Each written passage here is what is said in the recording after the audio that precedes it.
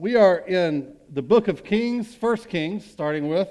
We'll go all the way through First and Second Kings, which is kind of the same book. It's just split up in your Bible for simplicity's sake. And this morning I kind of slowed down a little bit the pace to look at the temple that Solomon built because it's layered with meaning for us and Jesus and the church, and it's a rich thing. And so we sort of slowed down, and now I'm speeding up again, all right? And we're going to cover a lot of ground this morning, and we're actually going to get to the end of Solomon's reign in chapter 11 this morning, okay? And the reason for that is I think if there's advantages to reading very slow, reading the Bible slowly and studying like every individual verse. But there's also advantages to reading through quickly, which is what I like about the read through the Bible in a year thing. It forces you to do that because you're reading fast. Like I took a seminary class on the New Testament, and we were reading multiple books of the Bible in a week, and it was really interesting the effect that has. You pick up themes and threads that you kind of miss if you go slow. And so I'm going to read a lot of scripture this morning, and it's not to bore you. I know it's a bad sermon technique, but I want you to see the threads, okay? Because part of what I want you to learn is how to read the Bible and pick up on things and go, didn't I hear something like this like 3 chapters ago? And you go back and go, oh yeah, it's like almost the same statement. Why is that here and also here and also here, and what does that mean, all right? So we're going to do some of that this morning, and then I'll tie it all together towards the end, all right? So we've had a lot of foreshadowing about how Solomon is going to completely blow up his life and everyone in Israel's life, right? And that's where we go this morning. But I want to start by going back a bit, all right? To chapter 6, verses 11 through 13. If you remember, right there in the middle of Solomon's construction of the temple, in the middle of that narrative, we have this amazing moment where I don't know, at least God appears to Solomon, and I don't know how that went down without Solomon dying. It may have been, I don't know. I'm not even going to conjecture. But God speaks to Solomon in these moments, and this is one of those moments. It says, "Now the word of the Lord came to Solomon concerning this house that you're building," referring to the temple. "If you will walk in my statutes and obey my rules and keep all my commandments and walk in them, then I will establish my word with you, which I spoke to David your father, and I will dwell among the children of Israel and will not forsake my people." Now, we looked at that word dwell last week a lot, and that's the same word here. So whenever you see God speak and he uses the word if, a conditional statement, like if you do this, I'll bless you. Whatever comes after the if tells you what God's really after. What's really important to God comes after the if, okay? And here he says, in this case, God is telling Solomon that whatever sort of house he builds for him, what he wants most is obedience from Solomon and all the people. If you could boil it down. He says, look, I appreciate the house you're building. Like, go for it. It's fine. But I just want to remind you while you're engraving and putting gold on everything, I want you to remember that I'm not impressed by the house. What I'm impressed by and what I want most from you and the people is to obey me, to walk and obey my commandments, to walk in my statutes, to follow me, to be holy, to worship me. That's what I want from you most. And this is what Solomon seems to lose over time, as he gets more impressed by the stuff and less impressed with obedience and less concerned about obedience. This is nothing new, okay? God is just repeating himself again to Solomon as though Solomon needs a reminder when he's in the middle of building the temple. Like this, I'm just picking out one time, but if you read through Kings, you'll see this kind of thing repeated. And 1st and 2nd Samuel, you'll see the same thing, the way God talks to David, is what I want from you is obedience. What I want from your people is obedience. And he says it over and over again, and now he's repeating it to Solomon Let's look ahead now, chapter 8, verses 54 to 61. You'll see this. This is Solomon's prayer, right? Like after building the temple, dedicating it to God, he prays this prayer, this benediction. It's a beautiful prayer. It says, "Now as Solomon finished offering all this prayer and plea to the Lord, he arose from before the altar of the Lord, where he had knelt with his hands outstretched toward heaven. And he stood and blessed all the assembly of Israel with a loud voice, saying, 'Blessed be the Lord who has given rest to his people Israel, according to all that he promised. Not one word has failed of all his good promise, which he spoke by Moses his servant. The Lord our God be with us as he was with our fathers. May he not leave us or forsake us, that he may incline our hearts toward him, to walk in all his ways, and to keep his commandments, his statutes, and his rules, which he commanded our fathers.'" He's basically repeating what God told him is important to him. And now he's saying, okay, may we actually do that. So at least at this point, Solomon seems to understand what's important, because that's right in the middle of his prayer. And then verse 61, you see it again. "Let your heart," speaking to the people, "therefore be wholly true to the Lord our God." Remember that phrase, wholly true to the Lord our God. It's going to come up again in a minute. "Walking in his statutes and keeping his commandments as at this day."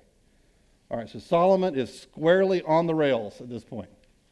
He is right where he needs to be. He has heard God tell him what's important to God, and he is focused on that, and he's praying for it, not only for himself, but for the people.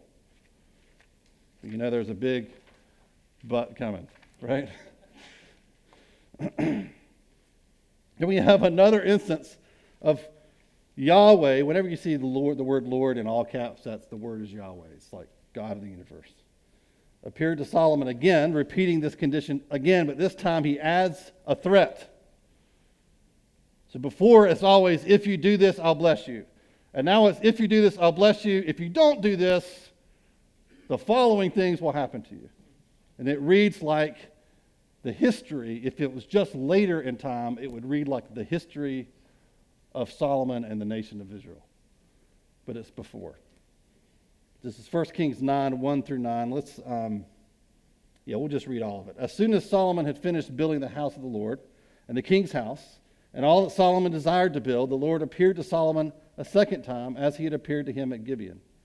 And the Lord said to him, 'I have heard your prayer and your plea which you have made before me.'" We just read it. "I have consecrated this house that you have built by putting my name there forever. My eyes and my heart will be there for all time.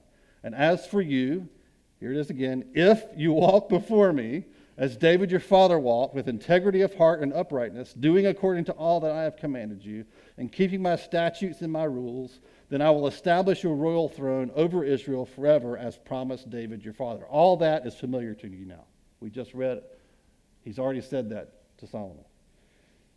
"You shall not lack a man on the throne of Israel." He's promised that, starting with David. Then verse 6, but, here's the big but. "If you turn aside from following me, you or your children, and do not keep my commandments and my statutes that I have set before you, but go and serve other gods and worship them, then I will cut off Israel from the land that I have given them, and the house that I have consecrated for my name I will cast out of my sight." That's the temple. "And Israel will become a proverb and a byword among all peoples." Wow. Verse 8, "And this house will become a heap of ruins. Everyone passing by it will be astonished and will hiss, and they will say, 'Why has the Lord done thus to this land and to this house?' Then they will say, 'Because they abandoned the Lord their God, who brought their fathers out of the land of Egypt, and laid hold on other gods, and worshipped them and served them. Therefore the Lord has brought all this disaster on them.'" Now that's a scary threat. It will be a house of ruins. We know, if you know any history at all, we'll read it eventually in Kings. This is exactly what happens. This is an accurate prediction of what happens. Not only the idolatry, but God's response to their idolatry is to destroy the temple and to send marauders in to destroy it. So you would think That with all of this repeat, God is being very clear, and the author of Kings is being very careful to point out how many times God has repeated himself to Solomon. This is what I want from you. And this is what, if you don't do this, I'm going to do this. If you do obey me, I'm going to bless you with this. You would think that Solomon would put it on his fridge, put it on repeat, put it on a little Post-it note on his mirror in his bathroom, that he would keep it, it would be on the wall down next to the throne when he's making decisions and doing his king stuff. He would be thinking about this one thing. But through this thread, the book so far is clearly a marked trail that leads to Solomon's failure, not his success.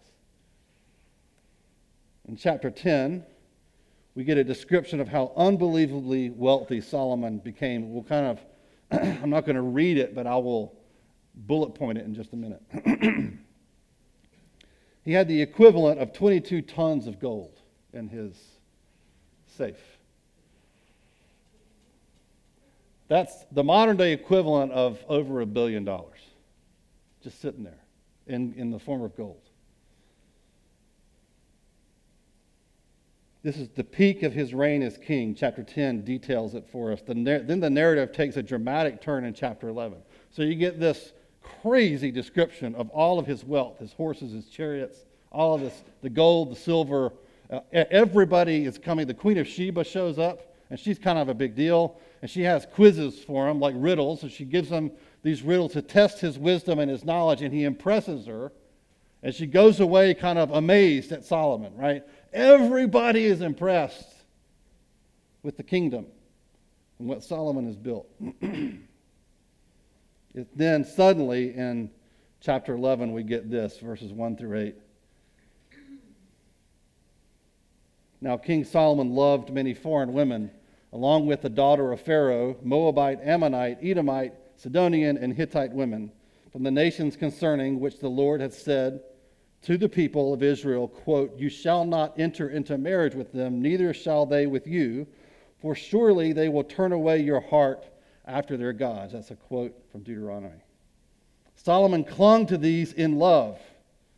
Check this out. Check out the numbers. Verse 3. He had 700 wives.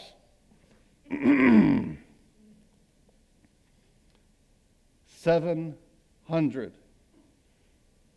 Like when Solomon disobeys God, he really goes all in. Not just one, he's already got one wife from Egypt, which was breaking the rule. And he said, you know what? I'm going to double down. 700, let's go. 700 wives who were princesses, meaning they were political marriages. They were in the royal family of other nations. And he married them partly, and it's hard to tell if this was a sexual problem for him or if it was a political expediency issue or maybe both. It's hard to tell. 700 wives who were princesses and 300 concubines. That's 1,000. 1,000 women. And his wives turned away his heart, just as Deuteronomy predicted. Because, I don't know, 700 different directions at least, really 1,000 different. His heart turned in 1,000 different directions. For when Solomon was old, his wives turned away his heart after other gods, and his heart was not wholly true to the Lord his God. I told you to remember the words wholly true. God said, if your heart does not remain wholly true, I will make this house a house of ruins. As was the heart of David his father. For Solomon went after Ashtoreth, the goddess of the Sidonians, and after Milcom, the abomination of the Ammonites. So Solomon did what was evil in the sight of the Lord, and did not wholly follow the Lord, as David his father had done. Then Solomon built a high place for Chemosh, the abomination of Moab, and for Molech, the abomination of the Ammonites. Molech was the one that sacrificed babies.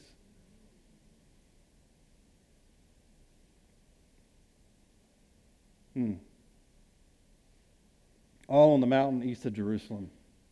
And so he did for all his foreign wives who made offerings and sacrificed to their gods. Made offerings and sacrificed to their gods on the high places around Jerusalem, some of which are in sight of the temple that he had built. They're making sacrifices to other gods. What in the world?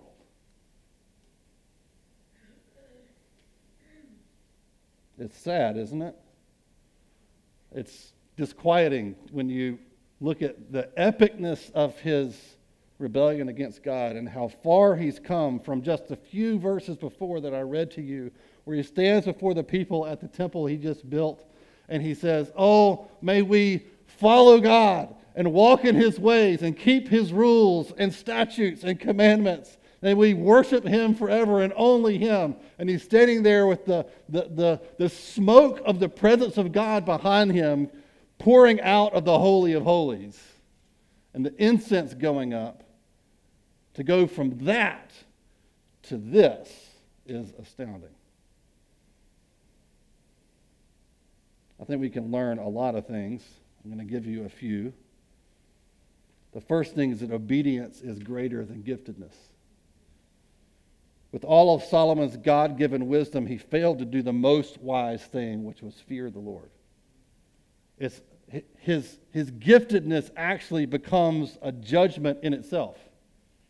Like he should have known, of all the people that should have known better, it was Solomon. Of all the people that had the wherewithal to understand, I need to obey God, fear the Lord, it's the beginning of wisdom. He may have actually written that himself in Proverbs. That of all the people that knew better, it was Solomon. His amazing giftedness did not allow him to bypass God. No matter how wise or strategic he was.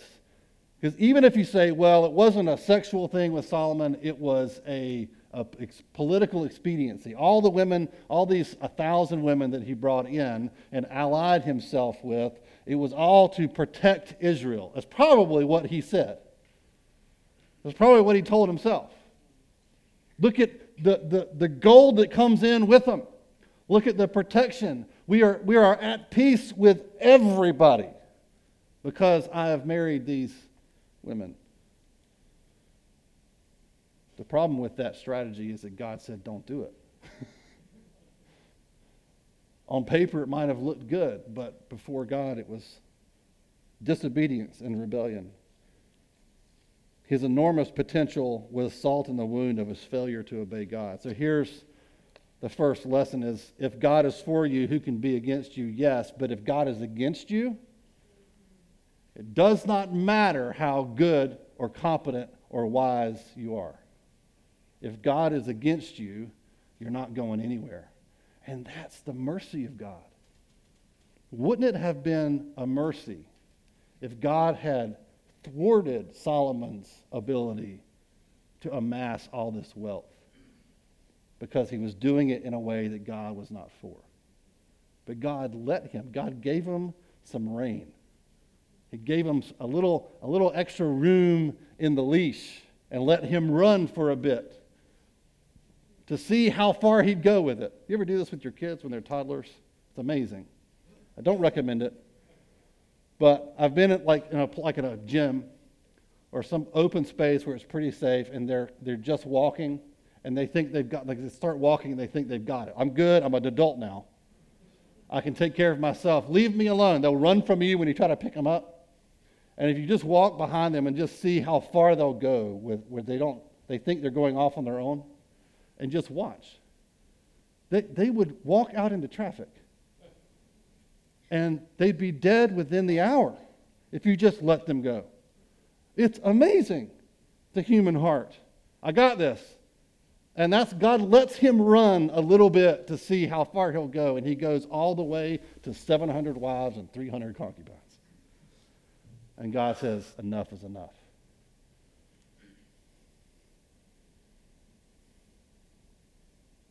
What's amazing about this to me and scary to me is he doesn't just jump in to the deep end of his rebellion. He goes slowly. There's a slow, gradual turning away. And that scares me because that means I could slowly turn away. His heart was not wholly true to the Lord his God. That's chapter 10, verse 4. That's also mentioned a few verses before that. Solomon's allegiance to God slowly dwindled until he eventually began worshiping false gods and building high places for them around Jerusalem. But he didn't start there. He started with one Egyptian wife that he knew God told him not to marry. And it worked out well. That's part of what enabled him to build the temple. Well, that seems like God really put his stamp of approval on my thing that I did. I broke a rule, no big deal. God still blessed me. It worked out. Must be fine. Let's try it again. Oh, that worked out well. We got richer. Let's try it again. And we try it again, and we try it again, and next thing you know, the count is up to 1,000. And things have gotten really crazy. Solomon was certainly responsible for his idolatry, but as I read this narrative, all the foreshadowing that's put there is kind of an inevitability. If you read back in Samuel, what God says will happen when you get a king, it is this. Solomon was always going to do this. He didn't have the character to stand up to the power and the wealth that he had. Nobody was telling him, Solomon, God says don't do that. Like who would? You just might have your head removed. He's the king. I think it's interesting to look at. I made a little table in the notes. I think we have it up on the screen. But I have a couple of quotes from Deuteronomy 7 and Deuteronomy 17, which is where God gives, before they have a king, God gives rules for kings. He says, if you're a king, here's what you do and don't do. Right? Very clear list of commandments. And I just put next to it what Solomon did. And every single one of them, like there's a list, like he had a checklist in his mind of the things he was going to do, and he missed the do not do part. He just took the word not out of Deuteronomy 17, and he just said, this is my roadmap for how to act. It's amazing. So under the rules side, we have no alliances or marriages with people from the land of Canaan, especially Hittites. They're mentioned. Deuteronomy 7, 1 through 5. Solomon married Hittite women. 1 Kings 11:1.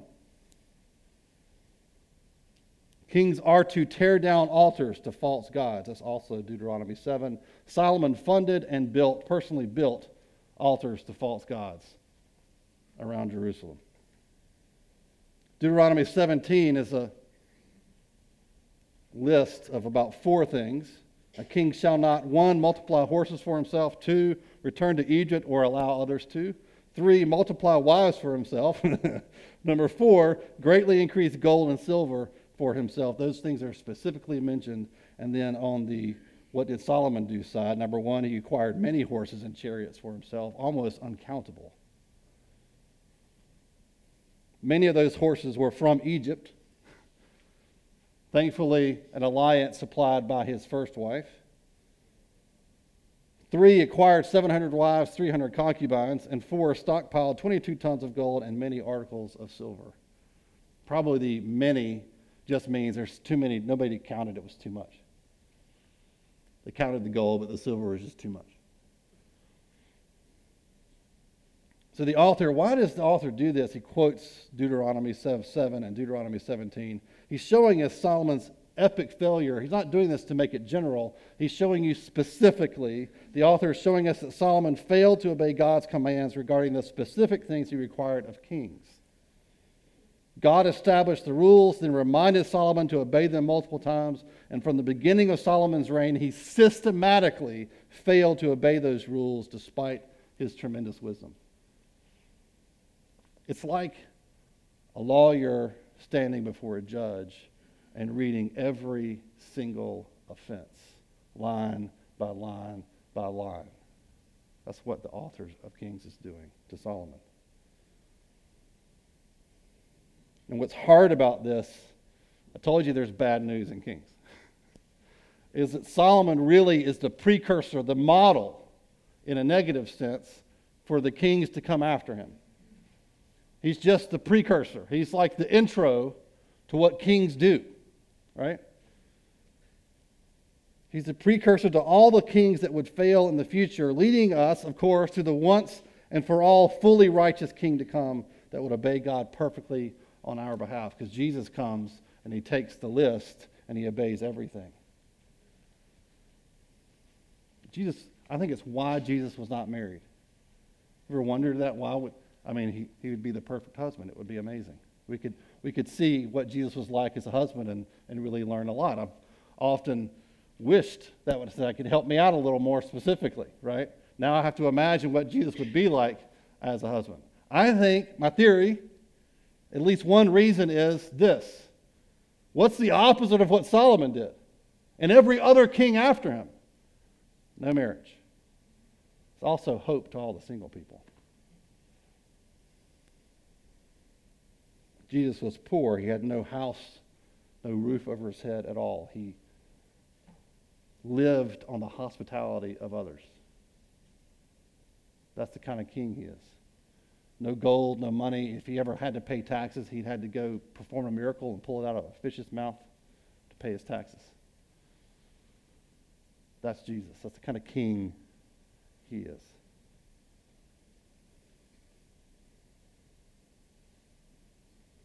And that's who he's called us to be. That's who lives within us. It's a completely different kind of kingdom that was coming. So Solomon, long before Solomon was building altars of worship to false gods in the high places, he pulled his heart away from God and gave it to women that God had told him not to marry or align himself with in any way. Or maybe you could say he gave himself not to the women so much as he gave himself to the power and the influence that they gave him. Either way, he gave it to something other than God, and it was a slow division of his heart over time. Interestingly enough, this was a very common practice for other kings and other kingdoms at the time. This would have been when all the kings got together for dinner parties.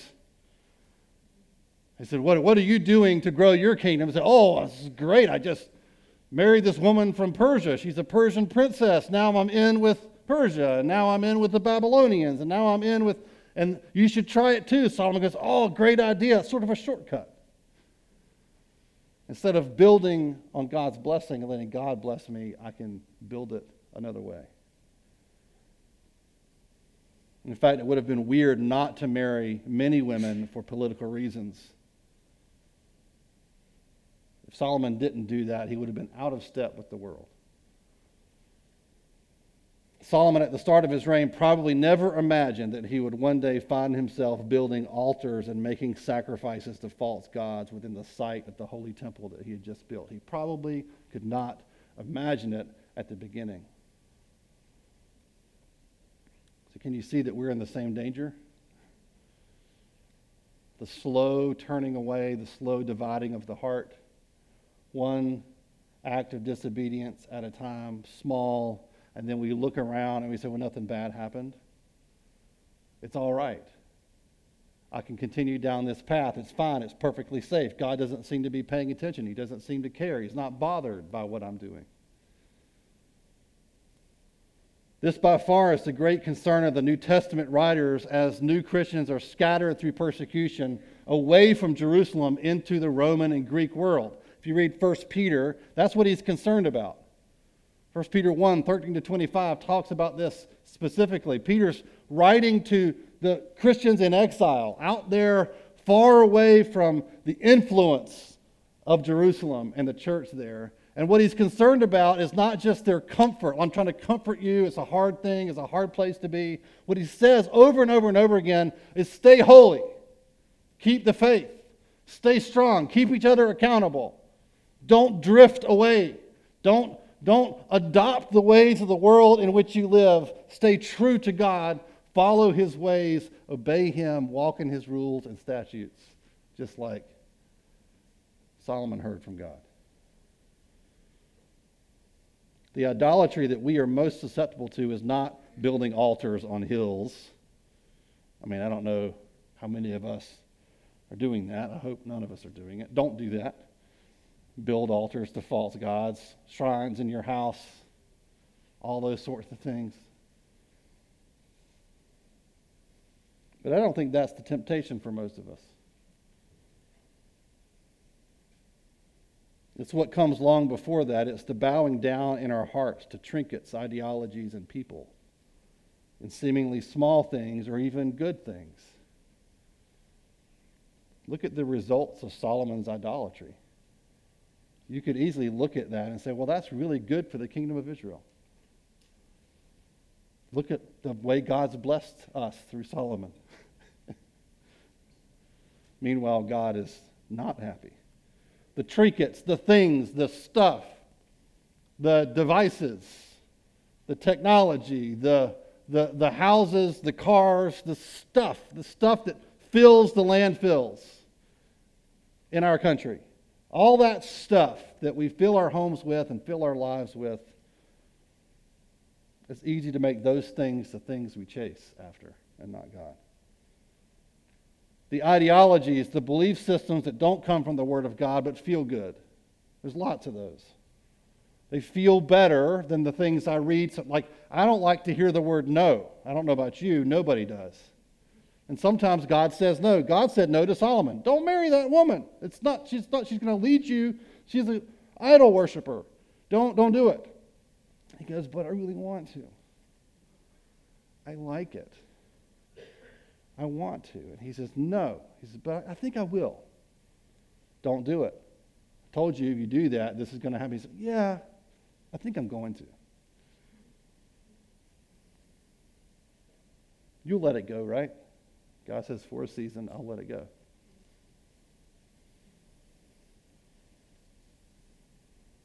The people. We don't want the world to be unhappy with us. We don't want people to be mad. We don't want to be the ones that say no to other people. We don't want to suffer the dislike and the anger and the vitriol that comes from the world when we act like there's someone above us who tells us what life's about and what we believe. When we say something is true and something else is not true. When we draw lines in the sand over things that God is clear about, the world gets upset. And let's be honest, we don't like that. If you like it when people are mad at you, you've got another set of problems. There's something wrong with you. You shouldn't like it. But we shouldn't bow down in fear to the world either. We shouldn't be, well, this is what they do in the business world. We'll just bring that in because it works. What Solomon did worked. Solomon was a pragmatist, I think. I think that's what he became. All of his wisdom ended up working against him, and pragmatism is the ends justifies the means. If it works, it's good. How I get there doesn't matter. So in the church world, we could say, as long as people are coming, it doesn't matter how we get them here. Right? That's pragmatism. You can easily do, God cares not just about, he's in charge of the ends. It's the means he wants us to obey him in. God cares how we worship him. He cares how we act towards each other.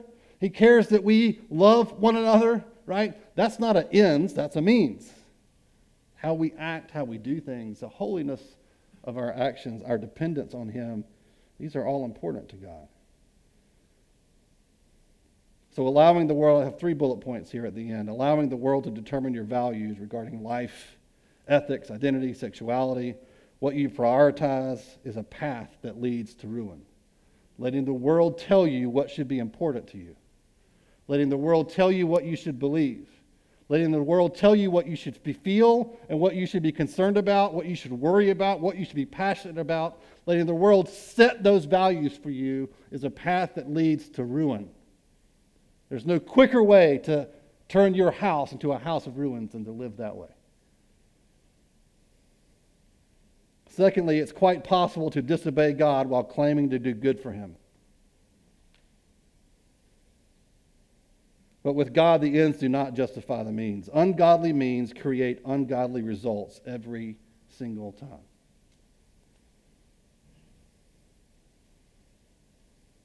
By the way, I think the opposite is also true. I think if Solomon had obeyed God, God would have blessed him because he promised to. But even if God hadn't, The fact that Solomon obeyed God would have pleased God. And that's what matters. It's not the stuff, not how great the kingdom is. What matters is that God's happy with what I'm doing and how I'm doing it. That's what matters. It doesn't matter what's in your bank account or how big your house is or how blessed you appear to be by the world and your Christian friends. What matters is that you obey God and that he's pleased with how you're living your life. And lastly, every Christian drifts away from God without help. You need to hear that. Solomon was the best of us. Okay? Don't think any different about him. He was smarter than you. He was more wise than you. He had every resource imaginable to do great things for God. From his own gifting and competency to the people just did whatever he said. They were all volunteered to do whatever he said. He had all the resources available, and he still drifted away. The same is true for you and I. We guard our minds by filling it with the Word of God. We guard ourselves from temptations by surrounding ourselves with Christ-centered community. We guard our worship by worshiping together. Part of what happens when you worship together is your worship gets reoriented around Christ and off of yourself and your own life. We keep our hearts dependent on Christ through prayer and fellowship. We remind ourselves of the gospel through the breaking of bread. We do these things and more because we need them. You need it.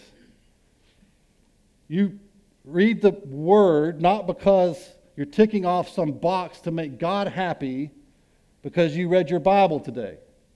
You read it because if you don't, you will think wrong things. It's not an if, it's a true thing. It will happen to everybody in this room. If you don't fill your mind with the Word of God, you will start thinking stupid things about the world and about yourself. It's the only way to guard your mind.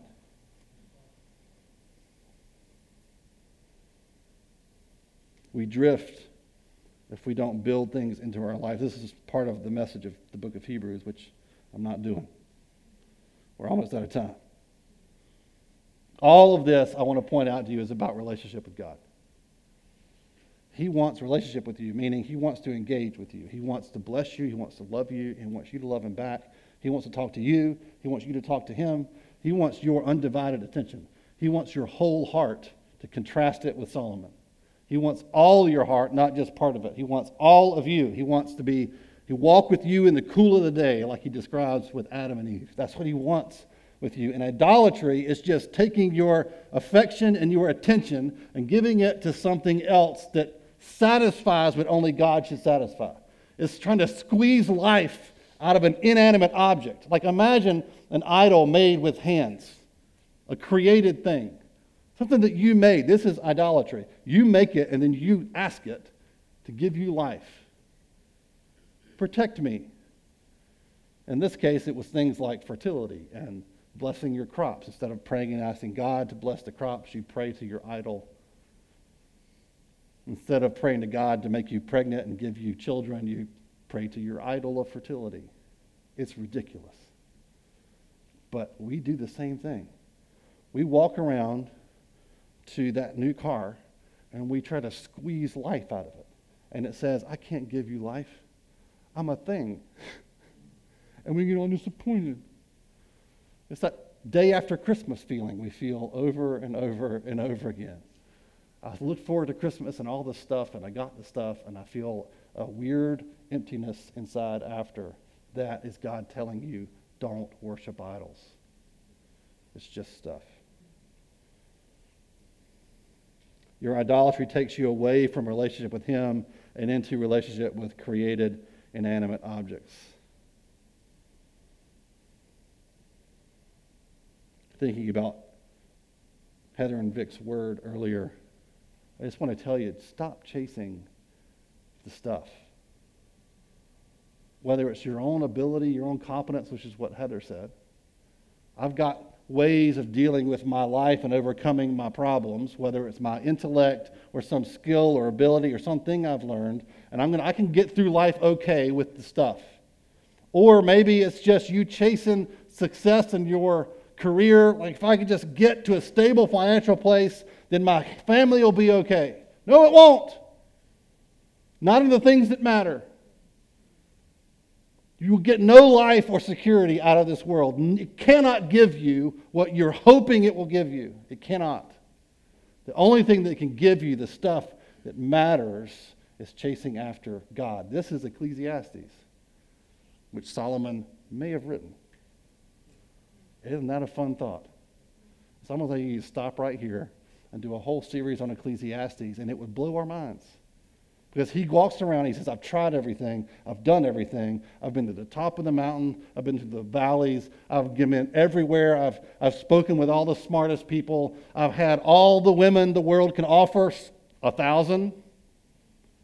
I've had all the wisdom and the philosophies and the different religions and different perspectives. I've talked to the smartest people. I've done all of it. I've tried all of it. Every food, everything that you can experience in this life, I've tried it. And he says it's all meaningless. It's a vapor.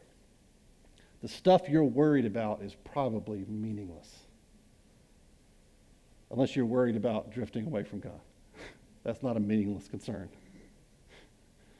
The things of this world are empty and they cannot satisfy and they cannot give you joy. We got to remind ourselves of that. We're coming up on an election,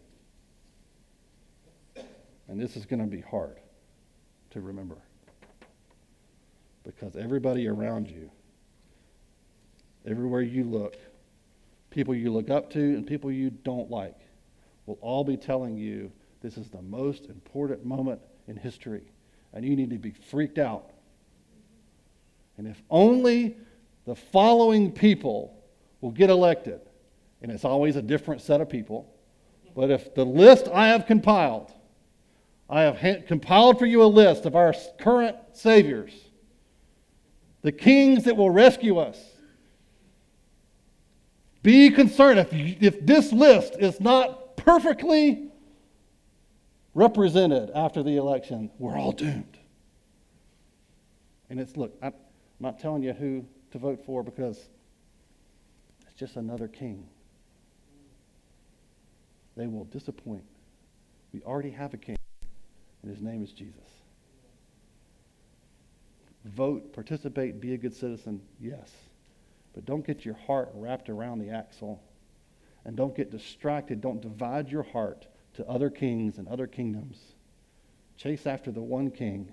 Fill your perspective and your heart with him.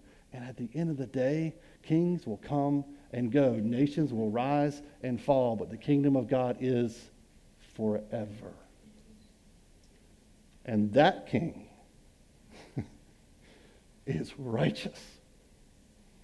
And he is full of life and joy. And when you pray to him, he answers. He's not some idol made of stone, or in our case, silicone and glue and glass. He's a real king who really answers and really hears you and knows what you need before you ask him. He hears your thoughts. He sees your deepest thoughts in your heart, and he knows you inside and out. He has counted the hairs on your head. He knows everything about you, and he has plans for you. And when you talk to him and you knock on his door, he answers, and he gives you life and renewal and redemption. He gives you a future. Wouldn't you rather run to him and chase after him than some stupid thing that's going into a landfill that won't even outlast you? And your life is a vapor, according to Solomon. It won't even outlast you. And you're so worried about it. I think this is the lesson of Solomon. I think this is what he would say if he was standing here, is don't be like me. Trust me, I took one for the team. I tried all the things that you're chasing after. All the things you're tempted by, I actually tried them all. And it was pointless. Don't do it. So I want to pray for us that God would guard our hearts and our affections and keep them focused on Him. And then we're going to worship together. And that's what worship is for, right? It's for aligning your heart back to Him. It's for saying, okay, I've been chasing after other things and my mind and heart is all over the place, and I hate that and it scares me, so I'm gonna focus myself on you. That's what worship is. So we're going to do that in response. So why don't we stand together and I'll pray and then we'll worship.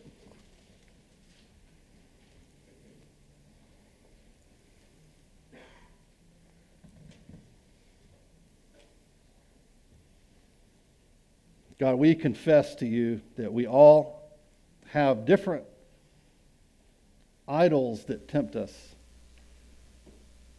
different solutions to the things we are worried about or passionate about. And everybody's got their own version of that. And God, we just confess that to you right now, that our hearts are prone to wander, as the hymn says. And we ask you right now that you would, in this moment and in every moment going forward, Holy Spirit, would you keep our eyes and our hearts trained on you and you alone. Whatever trinkets or worries or shiny things, concerns about the future, concerns about children, concerns about marriage and all the and friends and neighbors and the world and what's happening with our country and our culture and all of these things that jump and twist and turn in front of us, just divide our hearts. Lord, would you give us eyes only for you? Yes,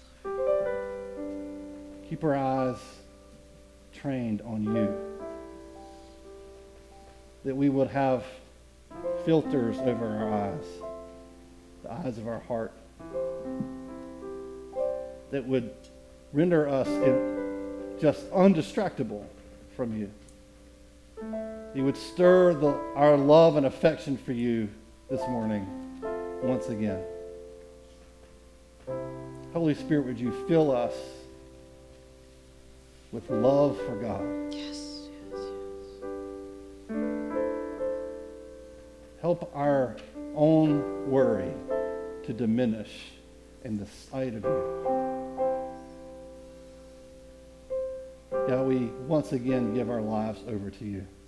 We give our hearts to you. We give our thoughts to you. God, I pray that we would think your thoughts and feel your feelings and walk in your ways, God, that the Holy Spirit, the Spirit of Christ, would lead us into obedience to God. God, if there's anything in our life right now where we are disobedient to you and we have diminished it like it's just not a big deal, you seem to be fine with it, God, we repent of that. We turn away from it. Forgive us.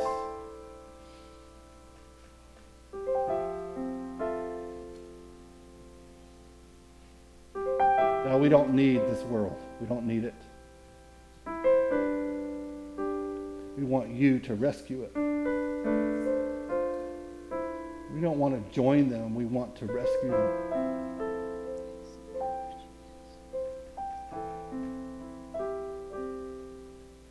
So God, would you send us into the world? And God, I ask for a harvest in this church. God, that the low-hanging fruit would fall in our laps. God, give us boldness as we are chasing after you and you alone. God, I pray that it would stir up the world to wonder, not as you prophesied over Israel, that they would walk by and hiss and say, what did they do to make God so mad at them? But God, instead, they would walk by and they would see our love for one another and our love for you, our devotion to you, and they would wonder how they are so blessed. So, Holy Spirit, we ask you to help us be worshipers. Help us to walk in obedience to you, God. In the name of Jesus. Amen.